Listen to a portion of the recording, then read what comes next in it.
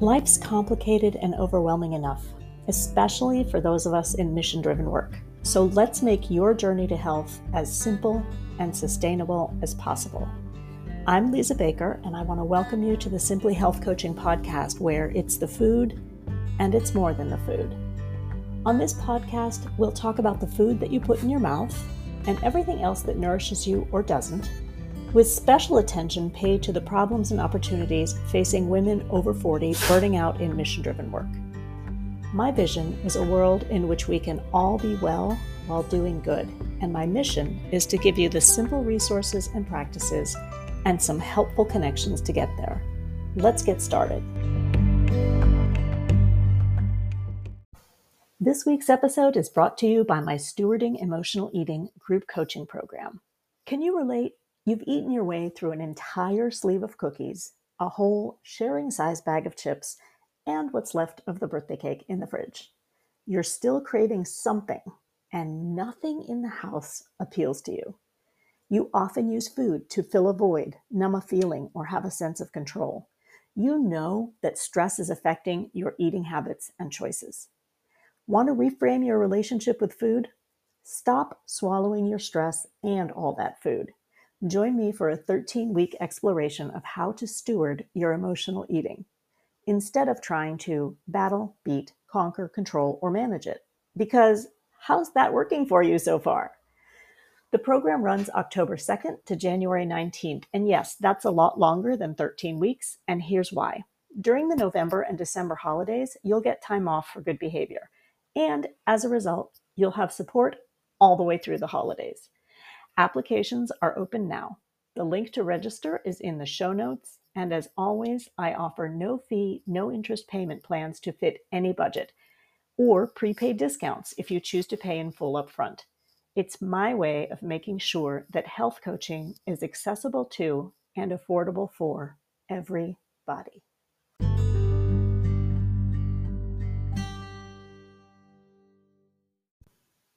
When's the last time you threw a temper tantrum? I mean, really, really threw one. One of my favorite podcasters, Christine Hassler, teaches something she calls the temper tantrum technique.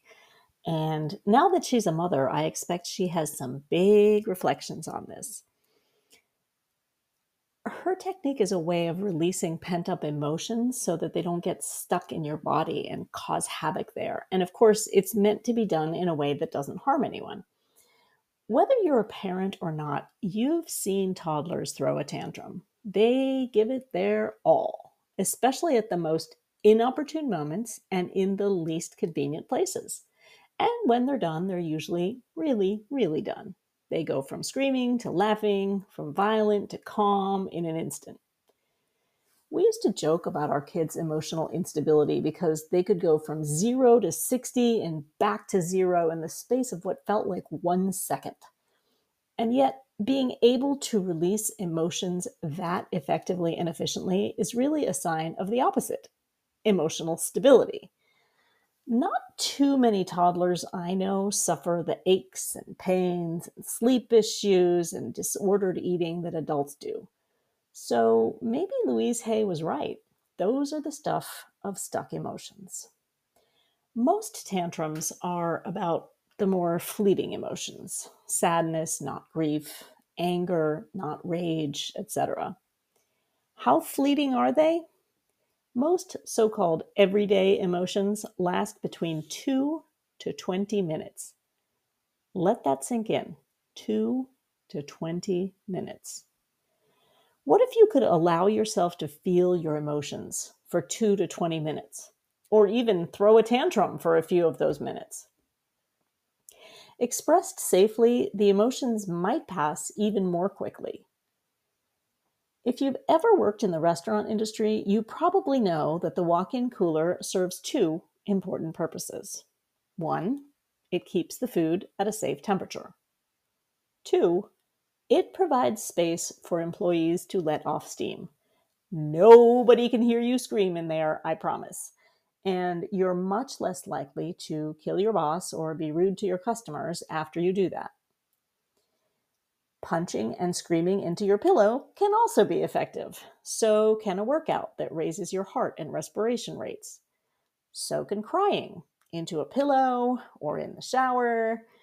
If you need a good cry and you can't get started, I highly recommend watching a tearjerker of a movie. My personal recommendations, A Man Called Otto or a classic, Sophie's Choice. So go ahead and throw that tantrum next time you experience an emotion that needs an outlet, especially if no one will see or hear you. We are grown-ass adults, though, and our inner adult will usually rear its head at some point in the process. And then what? And then I suggest you act like a parent for that inner toddler. Not the judgy, why can't you behave kind of parent. The gentler, kinder parent who gets curious about the tantrum. What emotion made you throw a tantrum? What triggered that emotion? How do you feel now? What more do you need? Is there something else you're really asking for? How can I help? A lot of us turn to food to suppress an emotion or fill a void. It's a lot easier to eat than to do the deep inner work of working through an emotion.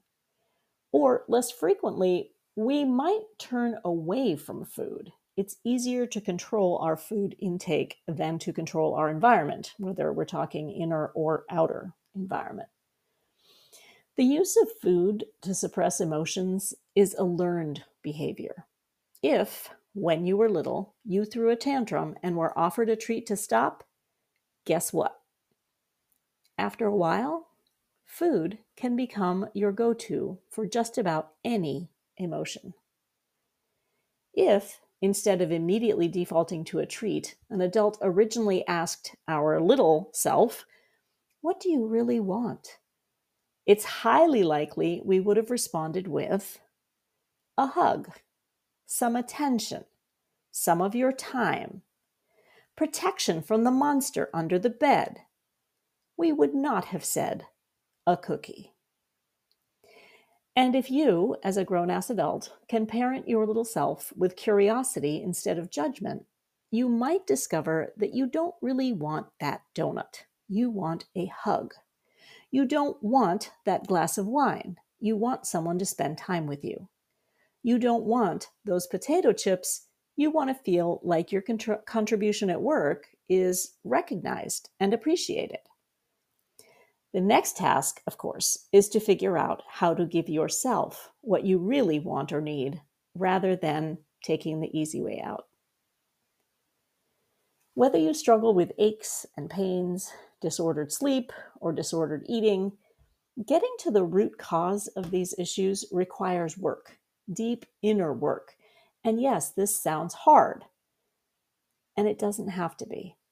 Sometimes what you need is a new way to look at the work, a reframe or an analogy that helps, and then a system to help you get to the next stage of your health journey.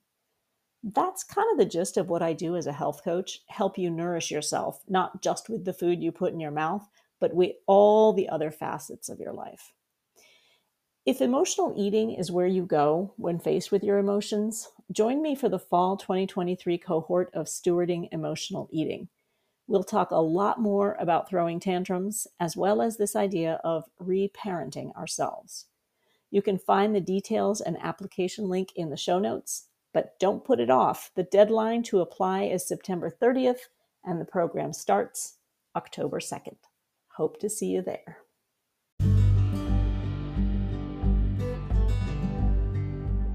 Thanks for listening. Please note that any suggestions provided on this show are not meant to replace medical advice, and the opinions of the guests on this show are their own.